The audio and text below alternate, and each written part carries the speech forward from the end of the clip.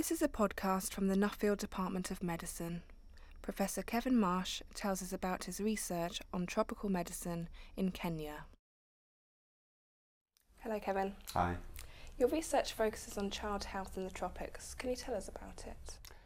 Yes, well, originally, in fact, I trained in adult medicine, but my kind of scientific interest is in malaria, and malaria is a major problem for children in Africa, and so through that I was drawn into working with children, and then you immediately begin to realise that malaria doesn't occur on its own, it's in the whole context of many other diseases and nutritional status and so on and so forth.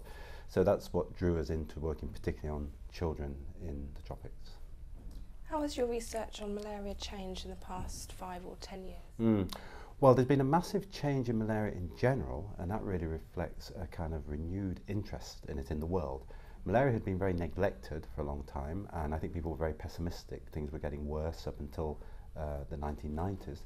And then over the last 10 years, there's been a really massive investment internationally in funding for malaria control.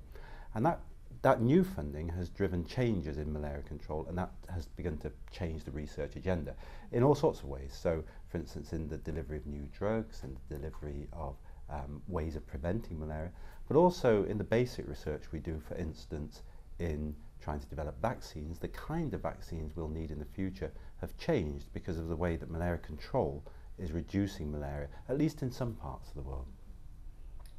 What is the KEMRI Welcome Programme in Kenya?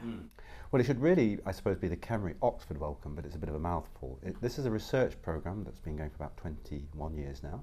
It's got 3 major stakeholders. One is KEMRI, which is the Kenya Medical Research Institute. That's a parastatal organisation, the National Research Institute in Kenya. Oxford University has been a major partner from the beginning. And then the Wellcome Trust is our long-term partner and funder. So it brings together a UK university, a Kenyan research institute, and a UK-based international funder of research. How has science in Africa evolved during the past 30 years?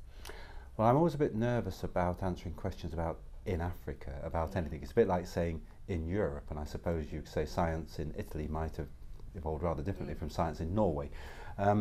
So Africa's a big place, and my experience has particularly been, at least recently, in the last 20 years in Kenya. Having said that, there are some generalities, and I guess the biggest generality is the massive underinvestment in science historically. So the biggest change over 30 years, if you go to meetings or look at publications from Africa, is the emergence of African leadership in science. And that's been happening, it's picking up speed now, and it's a process that we're very happy to be involved with. So what will happen now? I suppose it depends whether you mean now in general in science in Africa or now in relation to malaria. I think they're linked, obviously. I'm personally very optimistic about progress both in Africa generally and in health research. I think what's happening in many African countries with regards to child health is very encouraging. Childhood mortality is dropping in many places. I hope we'll see continued improvement, introduction of new interventions, particularly the development of health systems and health services, and that's tied very closely obviously with the whole economic and political development of countries. And again, personally, I'm very optimistic. I've lived in Africa for half of my life, and I feel very optimistic about the way things are going to develop in the future. Many thanks, Kevin. Okay, pleasure.